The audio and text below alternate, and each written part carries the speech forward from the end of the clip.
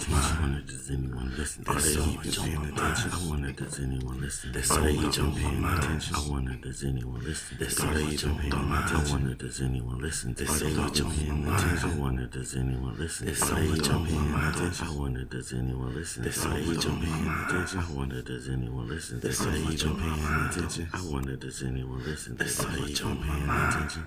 Morning. How's everybody doing? It's DeVille DI from Thoughts by DeVille DI, your favorite podcast. And today I have a guest with me. You know, on Wednesdays, I like to bring in somebody to talk to, somebody that I feel like you guys would be interested in listening to, try to bring you guys some good content, some good people, and so on and so forth.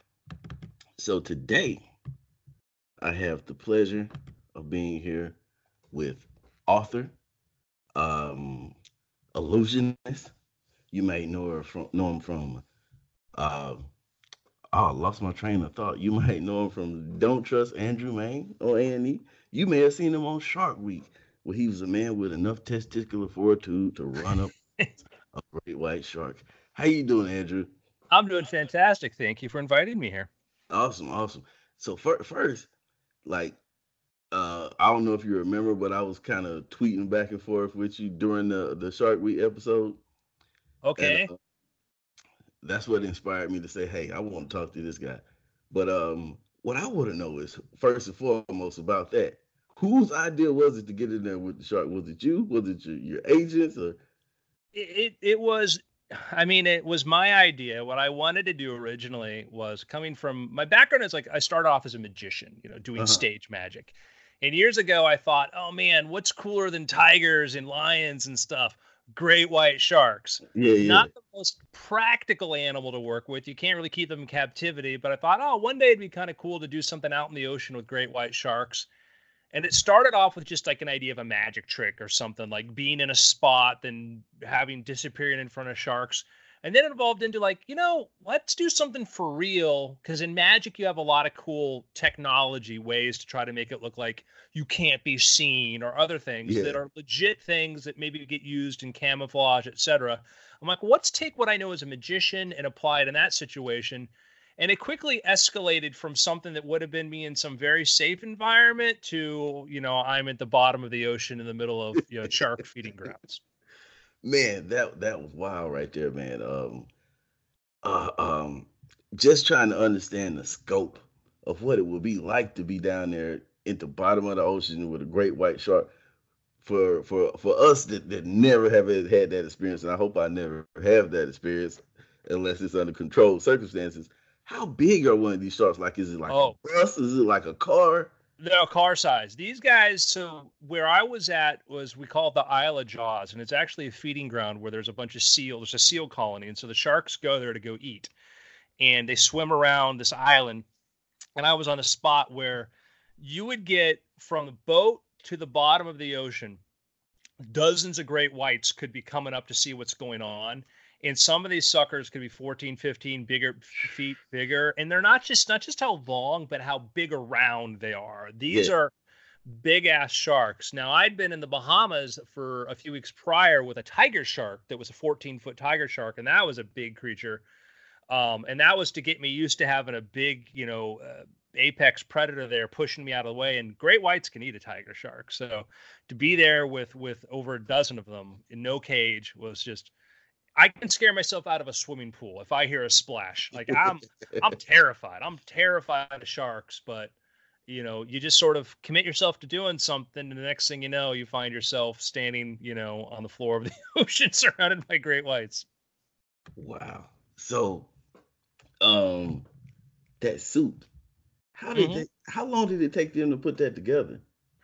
So I went through a lot of different iterations on technology, and if anybody is listening gets a chance to see the show, I tried a really high tech version, which was a version of something else I'd made, which basically used LEDs to recreate what was in back of me, so I would blend into the background, which was cool. But to try to get that thing ready and to go do that in the ocean is hard. Electronics in the ocean do not mix well, and it turned out camouflaging me visually in that sense wasn't as necessary as I needed to do something visually, which I did at the end. I came up with another technology to help me match the ambient light, whatever, but sound was a critical thing because great whites have an incredible sense of sound. And that's one of the ways they tell things apart. They can tell a fish in distress.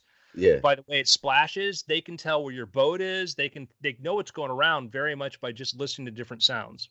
Yeah, I saw that y'all was like a big deal trying to suppress the bubbles and the noises that everything was making. Mm-hmm. But man, like I was you had me whole time. I was like, dang man, this is this is dope. This is actually dope. It was intense, and it was because it was one of these things where, we're testing out things that had never been tested before. And when I had Andy Casagrande, who's the shark researcher, he's the camera guy, he's amazing. So I had him going down there with me to capture it, and he's telling me like, this is the craziest thing he's seen somebody do. Then you got to check your own sanity. You're like, oh man, like it's like, how do you know you're crazy? Well, people tell you. Yeah, but all right, so now, like you said, your background, you started off as a magician, mm-hmm. and then what's the difference between a magician and an illusionist? Basically, whatever you want to put on your business card or your website, but technically, illusionist tends to be people who do more stage magic and larger scale stuff, levitating somebody in the air, sawing a woman in half. That's tended to be how you would describe an illusionist, but. Illusion is a term anybody can describe however they want, but I like the term illusionist because I'm like, I like magic, but I like doing things on a bigger scale. Yeah. I was, and I saw the one where you were like putting the people's jewelry into their food. Yeah. that was me. Yeah, that was awesome right there. I was like, wow, just can't trust Andrew Mayne, I guess. Yeah, that show was fun because, when I had the opportunity to do it, I if you have an opportunity to do something, the thing to always think is, can I do something different? Something that's, a little bit different than what people seen before. Not just, I'm going to do this instead of this inside of food, but literally like the expectation. So that was a show that was sort of structured around me picking one person to teach a lesson to. Mm-hmm. Which I of all people should not be teaching people lessons. Let's be clear about that, but that's fine for the conceit of the show. And then along the way, I'd go mess with other people. And it was always like the idea was me building trust with somebody and then doing something kind of prankish or whatever, but making it funny enough that they'd be like, all right, this is funny. This is funny. You've annoyed me, but I like what you did. Cause that came from as a kid, I'd play pranks. So my brother played pranks. And we're always into that. But my rule with my friends when we played pranks is the person you prank has to appreciate it. They have to go, man, the effort is impressive. Not just like, hey, I punched you in the face. Ha ha, prank. It's got to be like, we would do things like in high school, we would take Post-it notes and we'd cover somebody's car entirely in Post-it notes. It's a lot easier to get them off than it is to put them on. So you're like, oh, that's clever. All right, and we use Post-it notes because the adhesive on the back of it was designed to not be damaging to paint and stuff. So I would think this through, but you'd walk out to a parking lot and you'd see your entire car covered in Post-it notes, and you're like, what the heck just happened? I think the biggest prank I ever pulled was back in football camp. I used to go to Art Monk's football camp up in it was up in the Virginia area. I can't remember the exact city, but the best one we pulled off was they split everybody into separate teams. So one night we decided to go to we were living in the dorm rooms of this college, George Mason University. Oh yeah. And so buddy of mine's going there now. What'd you say? Oh, buddy of mine just got accepted there. Yeah. Sweet. Yeah. So we creep over to their dorms and they had like one of the showers where it's multiple units in the shower. Everybody's showering at the same time. We wait till a good number of guys get in the shower, and then we just like hit their floor with all type of soaps and shampoos, and then you just stand back and wait for it to happen. It was a beautiful thing, man. Oh man, yeah, that's yeah. You figure out the right, and then you have to be ready for the payback too. Yeah, definitely got to wait for the payback. They put saran wrap on our toilets. It was an interesting morning. That next morning when everybody goes the first thing you do in the morning, and then boom, it's coming right back at you. Yeah, my family, my brother's the bigger prankster, my older brother, and the funny part about him is he's an FBI agent. Oh man! And so imagine He probably being, comes with some great stuff. yeah, and imagine you're an FBI agent working in an office with a guy who's, has a gun and a badge and likes to play pranks. So, when I was younger, my brother started off as a Fort Lauderdale police officer, and he would have me help him play pranks on his friends, but I wasn't a cop, so like sometimes I'd get pulled over in the middle of the night because somebody had found out that I'd been involved, and Yeah. I wouldn't know, and then it would be, I was always nervous whenever I drove around there because it was just like, somebody's gonna want to pay me back for something I did. Sweet. I got a question that someone wanted me to ask you. Are you like into we know you do Shark Week, but do you like keep up with events that have to go that go along with, I guess, what is it, the environment, or like things that are going on with the sharks outside of just doing that? Yeah, I grew up in South Florida, and my family's been always very active in conservation issues, particularly when it comes to the water.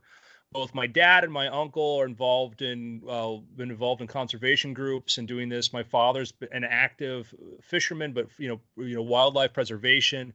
And so, ever since I was a kid, we would do things starting from waterway cleanups, just going out in our little boats and going picking up trash out of the canals, to, when you go fishing, go out there and go scuba diving. I'd go scuba diving sometimes just to pick up nets and stuff and things like that, to, things that could be harmful to sea life.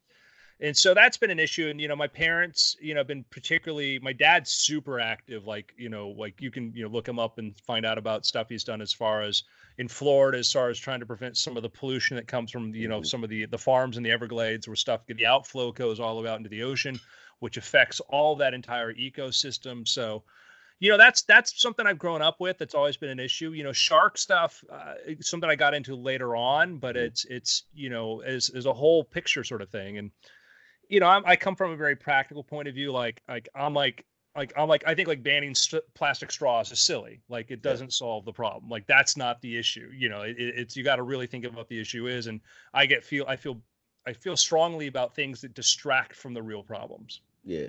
So what they wanted me to ask was, are you familiar with Port and Starboard, the two killer whales that was like attacking the great whites to the point where they were trying to figure out what they could do to help the great whites? I don't remember.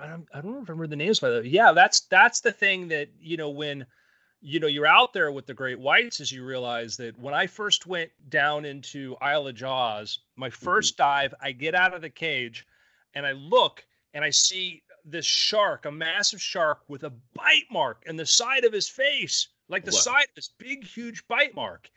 And it looked like a zombie. And I'm thinking to myself, like, here's what I know about great whites is that there's only really one thing that eats them other than people, and that's is killer whales. And so I don't know that it may have been attacked by another shark in some sort of little fight, but you see this sort of bite mark and you remember, like, man, like, there's always somebody there ready to eat you, even if you're a great white. Yeah, wow. That's wild, because the guy who was discussing it with me when I was telling him that I was going to speak with you today, he was just telling me about how it got to the point where, you can't interfere with nature and you can't stop nature. So it's like, and then the great white was, or is, I'm not 100% sure, endangered. So it's like, we want to get these killer whales away from these sharks, but at the same time, that's nature. Like, we can't be out here messing with the killer whales. Yeah, you have different statuses. You have threatened and whatever, and these populations, some are more threatened than others, and also, but then there's the sort of the natural order to things, and that's one of the things that great white shark researchers, one of the ways that that talk about really ballsy is they would basically spear a shark with a tranquilizer, right? And the shark lulls. They'd get the shark floated to the surface, pull it to the side of the boat where they would then get blood samples and do the other things to check on it. So imagine you got a 15-foot great white shark on the side of your boat that's unconscious, and you're doing these samples from it. one of the biggest problems they would have is dolphins would see these great whites are incapacitated, and they're like, let's get them, boys. And they would go in and just dive bomb them, trying to hit them in the gill slits. And that's the researchers. It's a challenge because you want to understand as much as you can with the sharks to protect them.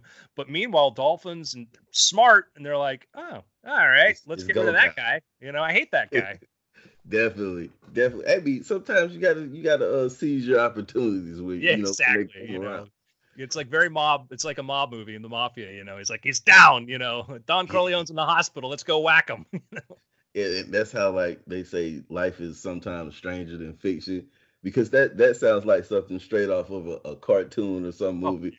Hey, the dolphins say, hey, the sharks over there incapacitated. Let's go rough them up a little bit. Yeah, and and dolphins and porpoises are amazing. Everywhere, my father lives in Palm City, Florida, and he's lives right on the water, and he gets up every morning and fishes. And some days he'll go out there and he's fished, throw the line out there, and then all of a sudden he feels a little jerk on the rod, or he'll catch something. He'll catch like a fish, start reeling it in. The next thing it snaps, and a porpoise will pop out of the water and taunt him because it steals the fish right off the hook, and then it'll be like, hey, got it, and then swim away. And you're like, man, like it'll pop out of the water to taunt him, just to be like, hey. Got you. Yeah. Oh, okay. So a while back when I first contacted you, you said you was working on some deadlines for your books. What projects you working on now? Oh man. So right now I just turned in one book a few weeks ago, which is, I have a new series coming out next year, starting the book called The Girl Beneath the Sea, and it's about a woman who is a police diver in Florida. And so she gets involved in cases where they find bodies and stuff in the water, and she's, basically that's her starting point, and she's an expert at sort of looking at forensic stuff in the water. So that book, I wrote the sequel to that. So I finished that a couple weeks ago, and then I've been in the middle of doing revisions on the first one. And then I have two concurrent book series. So I have another book I have to start writing in 4 days because I got to turn that in pretty soon. And then right now I'm in the middle of revision. So it's always this time of year. It was crazy because I had Shark Week. I had 2 books due, revisions on another book, everything sort of all hit at once. But I'm lucky to have that. Lucky. I've spent a lot of time waiting for something to happen. Yeah, and when everything happens at once, don't complain. Yeah, those are problems that I'm pretty sure a lot of people would love to have out here. Yeah. And Omar, that's a thing that I never try to take it for granted because, I've spent a lot of time, a lot of years. Nobody knew who I did. Nobody knew what I did. Everything I did was something I'd write and just sit on my desk or nothing. Nobody'd ever see it. And before I got into TV, before I published books, and, you want that opportunity to someday to do something on a bigger scale. And, there's not a moment I take anything for granted. I've had things, I'll be on set and I'll be leaving set and it'll be a rough day and it'll be long, things just took forever. And I'll be like, I'm so lucky that I got to go here and do this. I'll walk out of a meeting with a director, for like people want to option, and maybe like it turned out they didn't want to, option it or whatever, or it didn't work out. I'd be like, man, how lucky am I? Don't forget the fact that I just had the opportunity to go walk onto the Disney lot and talk to somebody about something. And you see people who are really successful. And I think the problem is they take it for granted, and I try not to. What's kind of your process you go into when you write? Or are you one of those guys that kind of just lock yourself into a room and like try to get into every character that you're writing for, or is it more just, does it just flow for you, or is it just like a off and on type of thing? Sometimes you're hot, sometimes you're cold. I think all of those. I used to write more. They call it seat of the pants, right? Just sort of sit down and write. And I used to do that more, and it was sort of fun because you just sort of free flow. But it turned out that as far as time spent versus usable content, something that turned out to be a good story or something that's publishable, I had to spend a ton of time to do that. And when I started dealing with deadlines and started to put more serious pressure on myself, I analyzed my methods and I tried to figure out, if I'm writing a book that's a commercial book, like a thriller, I know there needs to be beginning, middle, and end. I have to have a revelation at the end. I have to surprise you, and I have to have something happen. And for me, that means I need to plan these things out. And so I went from not outlining to becoming a very, very big outliner. But I use that enough. I give myself, I kind of like, think about when you drive at night with your headlights on. You see it far enough into the head. You don't know, you can't see as well during the day, but there's a speed at which you're comfortable going. Everybody has a different speed they're comfortable doing. And for me, like, I have a certain degree that I feel comfortable. If I outline, I feel ready to sit down and I won't be wasting my time. Because I don't want to sit down and write 100,000 words and have to throw out 50,000 words and start over. Yeah. You know, nor do I want to sit down and spend months writing 300,000 words and to try to find the right 100,000. I'd rather write 80 or 90,000 words that work, tweak them a little bit, and do that. So for writing books, I start off with, who are my characters? Do I understand my character? Do I know how they solve small problems and big problems? Do I know when they walk into a room, they're given a conflict, how would they handle it different than somebody else? And then I think up my conflict. What's an interesting conflict for them to face? I did a series called The Naturalist about a scientist who started hunting serial killers. He's not a forensics expert. He's not a guy that's used to fingerprints and stuff. He's a guy that's basically, he's got a background in computational biology. So he looks at how you use computers to model biological systems, which is a very complicated subject on one level, but on another level, it's kind of thing we could all sort of understand. It's like, let's make a map. Let's make a map of all the places where a tiger has hunted prey. Let's look for a pattern. Oh, you know what? Anytime somebody an animal goes to a watering hole, that's where the tiger gets them. And so we would apply these kinds of things to find a serial killer. And so I would have a very clear idea of how he would look at something. You know, my Sloane McPherson, the police diver, she's a very practical, she's not a theoretical person. She's like, hey, we found a body in the water. She's like, okay, I'm going to go down to the bottom of that canal and I'm going to use a net to try to find every little piece of evidence I can, you know, and I'm going to look for something that people forgot or didn't pay attention to. And, oh, that, you know, there's an alligator over there that maybe fed on something. I'm going to make it throw up. I'm going to, you know, and whatever. So I think about that, how they approach it, you know, their personalities. You know, I'm going to be writing a team up between a character. I have Jessica Blackwood from my that series. She has her way of doing things. Theo has a different way. So that's putting the two together. And I spent a lot of time beforehand going, what will be interesting? How do I make this happen? Okay. So one thing I like to do when I have the time to talk to someone is try to help somebody else out. Mm-hmm. So what would your advice be to an up and coming author? Where do you what would your advice be? Where would you tell them to start, or what would be that one thing they should focus on in the beginning, trying to get that first book penned out? So, you know, I spent a lot of time analyzing what's worked for me, what hasn't, and also other people's success. And one of the things that happens is that we love narratives. We love stories about why somebody made it or somebody didn't make it. And the problem with a story is it's all the interesting parts, or it's a version of things where everything makes sense. Mm-hmm. And you got to be wary of that, because you'll hear somebody say like, oh, this person showed up at this audition and they got the part. And you find out like, no, her agent was at a party with the producers, went on and on about it. They hung out, they met him, then they did the audition and they got the part. But they want the other story and not the behind the scenes. You know, with an author, it might be, I had this great idea for the story and I sat down and I wrote it and, you know, everybody loved it.